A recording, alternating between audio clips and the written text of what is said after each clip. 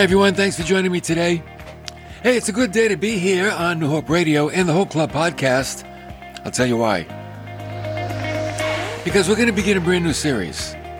And I think it's a very vital series for the Christian. And I think also for the non-Christian, whatever person might hear this that is at this point far from God. Because the series is entitled, It's Time to Get Real with God. Oh yeah. It's time to get real.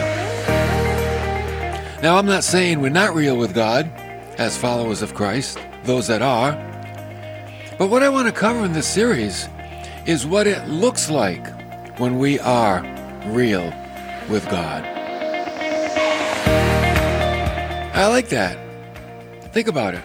Someone can say, yeah, I'm real with God, but what does it look like when you're real with God? And is what we're going to talk about, is that what's happening in your life? Oh, that's what we're going to see in this series. You know why? I don't want anybody to be deceived or self-deceived. So we always go back to the Word of God. Okay, what does that say about being real with God?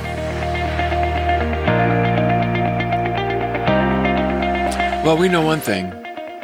It's easy in our human frame, isn't it? To what? It's easy in our human frame to become complacent. What does it mean to be complacent?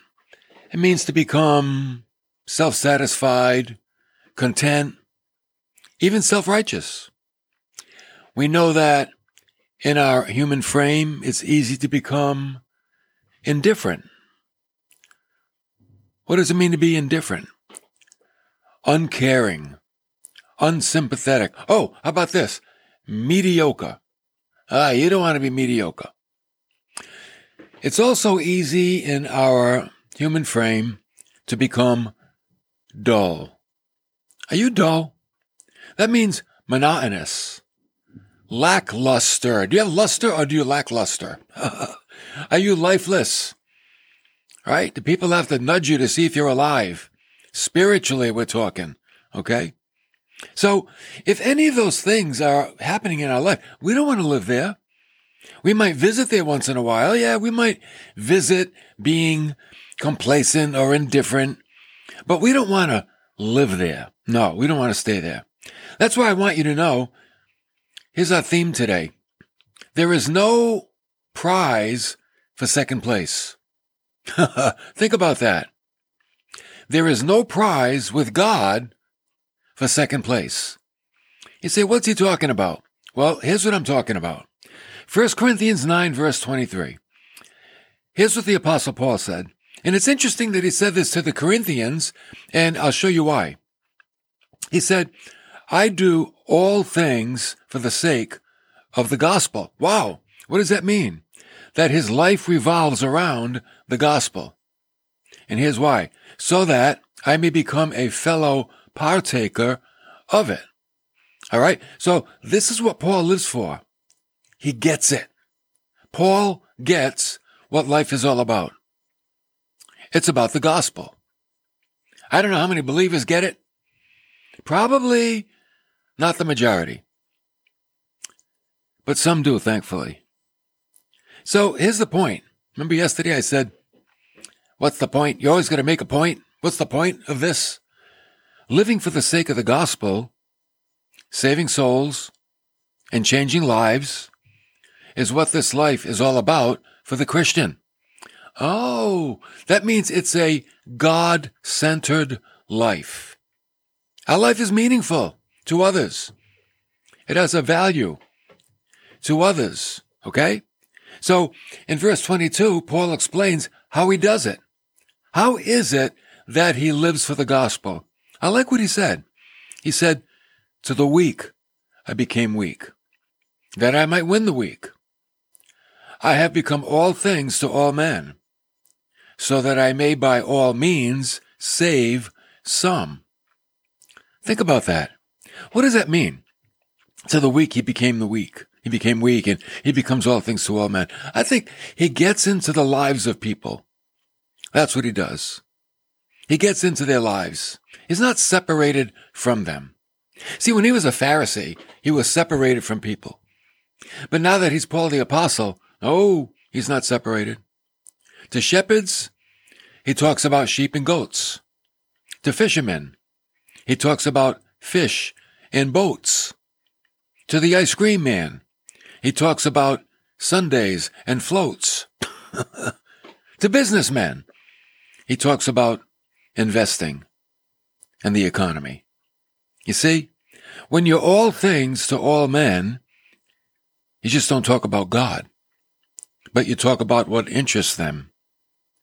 And talk about God will find its way into the conversation. See, and that might sound heretical to some. That's okay. But when you talk to people about what interests them, it shows that you're interested in them and you value them. And when you value them, they feel valued. And then, here it comes. They're willing to now listen to what's important to you. Okay? I believe that's how Paul lives for the sake of the gospel. Now, his inspiration for everyone else is to get involved. And why? Because there's no prize for second place. Are you living your life in such a way where it's like, well, if I come in second, that's good enough for me? There's no prize for second place. We're not running the Boston Marathon.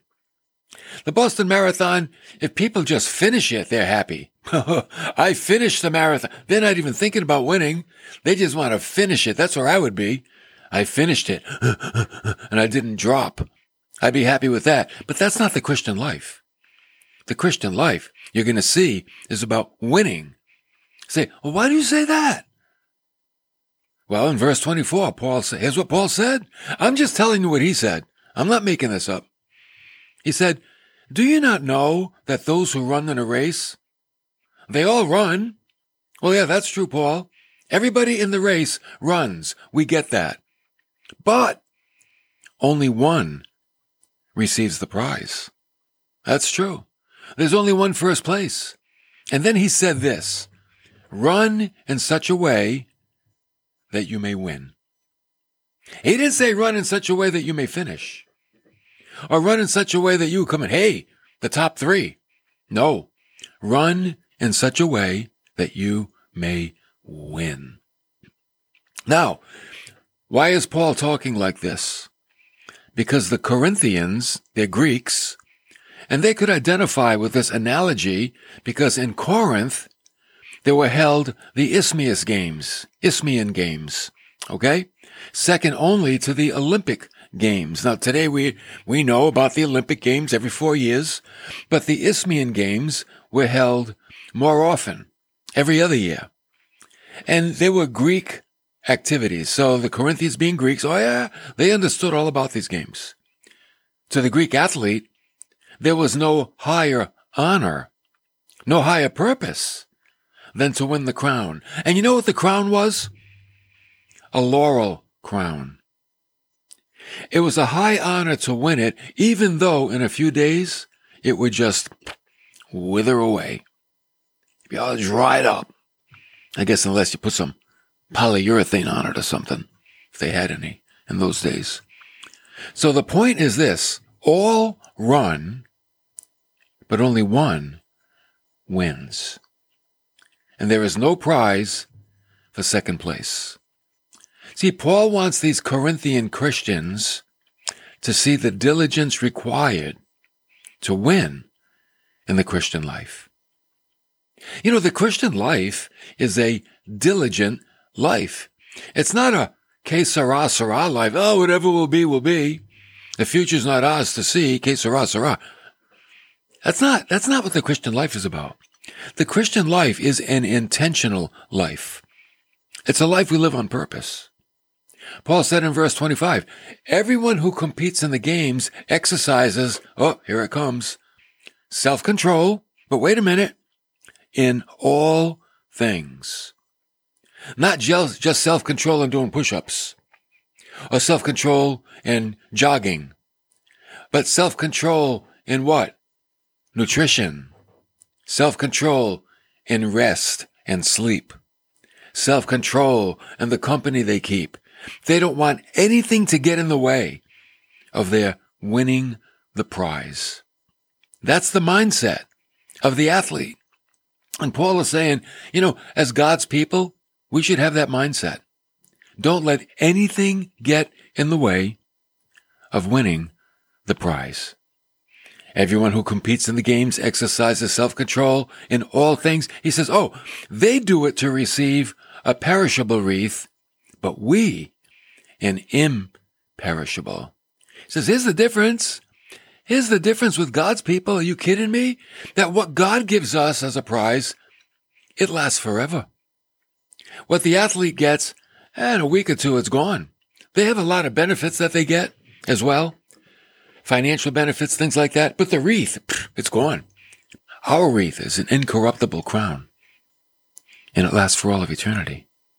So when Paul said that we all compete, okay? Everyone who competes in the games, right? Now, the word compete is the word agonizomai, to compete for a prize, to accomplish something. This is where we get our word agonize. Yeah, agonize. When you compete, you are agonizing. It's not easy to compete, and it's not even easier to win. The one that wins is the one that agonizes the most. They stay in the race.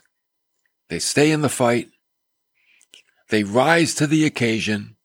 They've got their eye on the goal, and they do everything they can to win. You know why? Because there's no prize for second place. So he said, everybody who competes in the games exercises self-control. Self-control is self-restraint.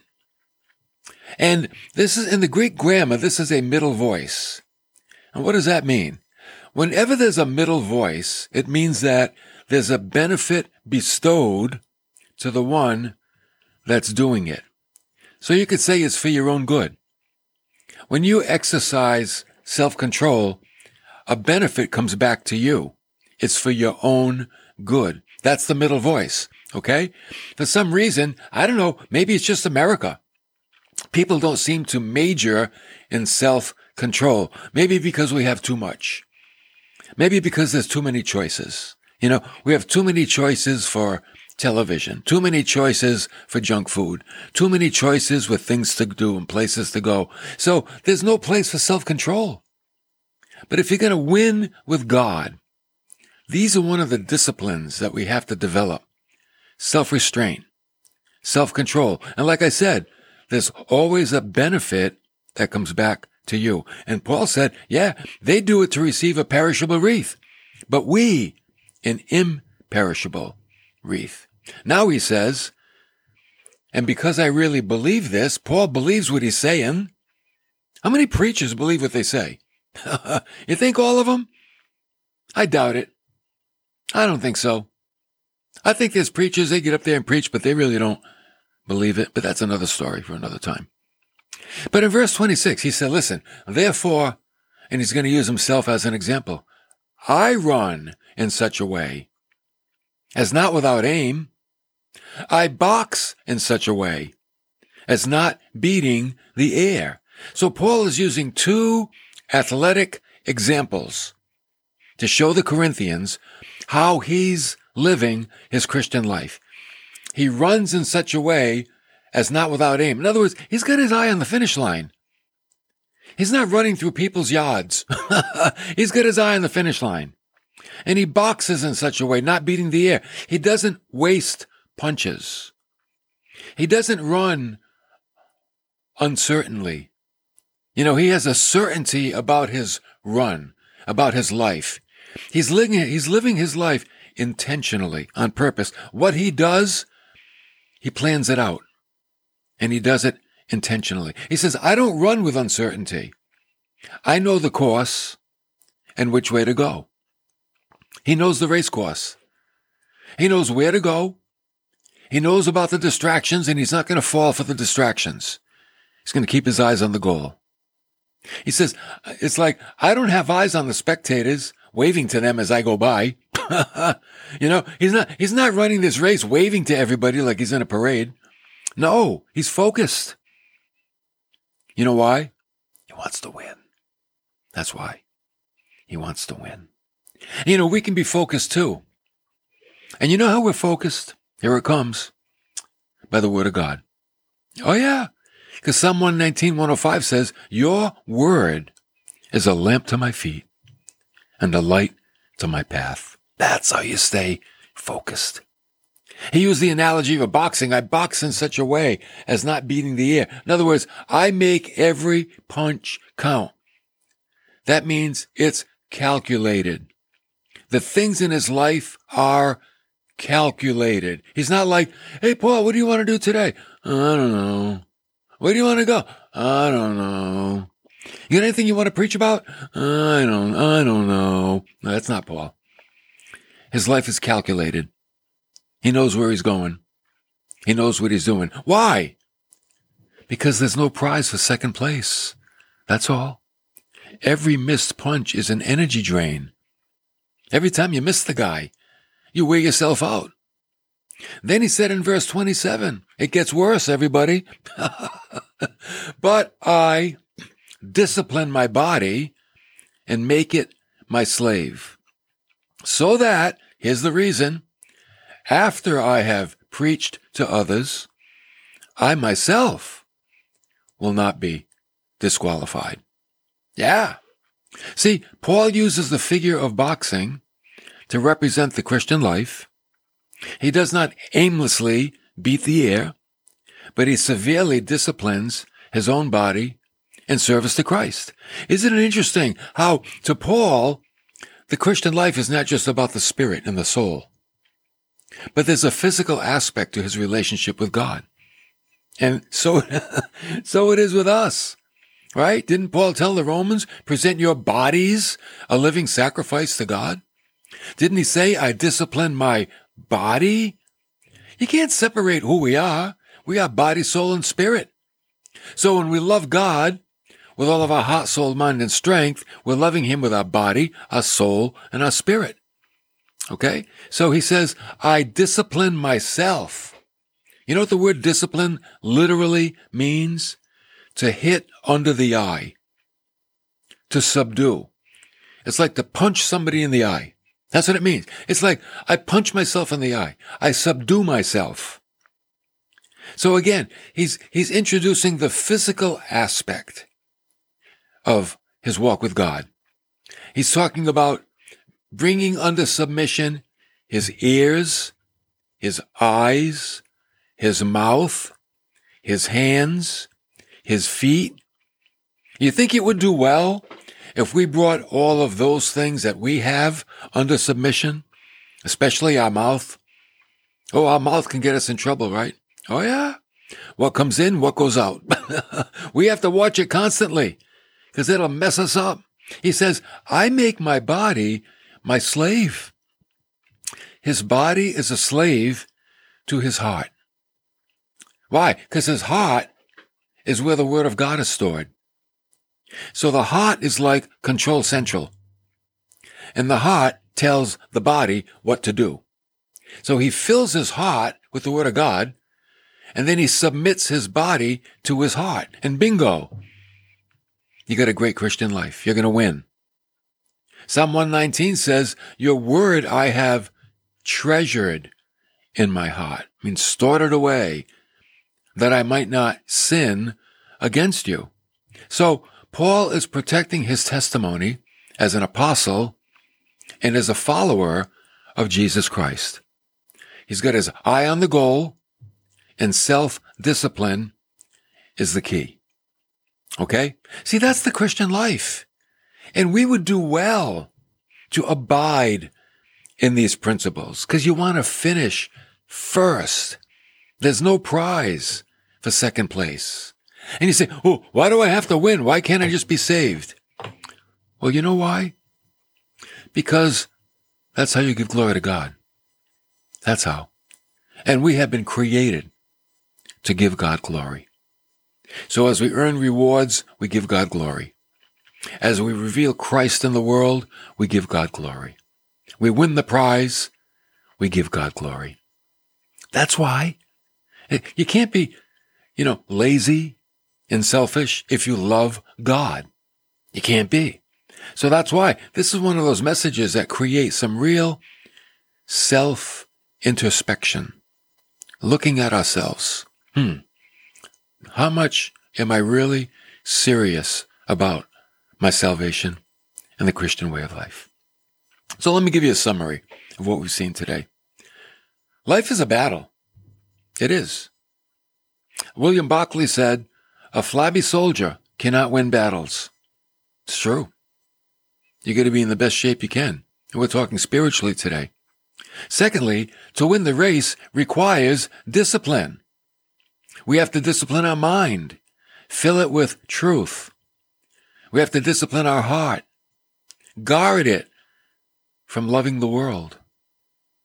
We have to discipline our soul, be aware of how we perceive life and people. We have to discipline our body, good health and strength, and get your body to church. Thirdly, we need to know our goal. I think too many people today, Christians too, they live aimless lives, drifting, for the most part, from crisis to crisis. There are people like that. They don't have any joy. It's from one crisis to another crisis to another crisis. Why? Because they're not living a calculated life. You got to calculate. When you bake a cake, right? You got to calculate the ingredients. You got to measure this much flour, this many eggs, this much oil, this much whatever. And everything's calculated. And when it's calculated properly, it comes out very good.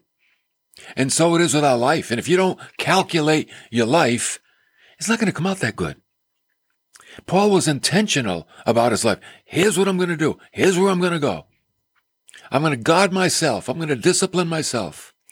I'm going to get my mind protected. I'm going to keep my eye on the goal. And he's a great apostle. So we don't want to live from crisis to crisis. Oh, and we don't want to live from pleasure to pleasure. That's the world. Pleasure to no. So where are you going? Maybe that's the question we all have to ask ourselves, present company included. Oh yeah, I'm in this too. When I preach to people, I'm preaching to me. Don't you worry. I could ask myself, where am I going? Am I just going anywhere? Am I going nowhere? Or am I going somewhere? I have to answer that question. Fourthly, summary of today's message, we cannot serve others until we master ourselves. Oh, wow. We cannot serve others until we master ourselves. We can't teach what we don't know, right? We cannot bring others to Christ if we don't know him. You got to know Jesus in order to bring people to the Jesus you know, right? Doesn't the Bible say, be able to give a hope for the reason that's in you, for the faith that's in, no, what is it? Give a reason for the hope that's in you. I think Peter said that. You've got great hope, right? Hope in Christ, but give a reason. Have an explanation as to why you believe the way you do. So let's make an application of this today. Here's some suggestions that you can do with your life. Get into the lives of other people. We saw that in verse 22. Live for the gospel. We saw that in verse 23. Run to win. We saw that in verse 24. Exercise self-control. We saw that in verse 25. Live with certainty. We saw that in verse 26. And discipline your heart and your body. We saw that in verse 27. Wow, see how the Word of God speaks to us? It's alive, and it speaks to us. So think about it. Here's our final exhortation. Paul said this one to the Philippians. They were a piece of work too sometimes. But in Philippians 2:16, he said, hold fast the word of life, so that in the day of Christ, I will have reason to glory, because I did not run in vain nor toil in vain. See, they were his students. He's saying, man, hang on to what I taught you so I don't look foolish. That I want my ministry to you, Philippians, to be a ministry that God was pleased with, but that depends on you and how you abide in the Word of God. Think about that. Maybe every pastor could say that. He depends on his congregation to do what? Abide in the Word of God, so he will hear, well done, good and faithful servant. And I think that's important. That's a goal that all of us want to have. We all want to hear, well done, good and faithful servant. Because you know what the next part is? Enter into the joy of the Master.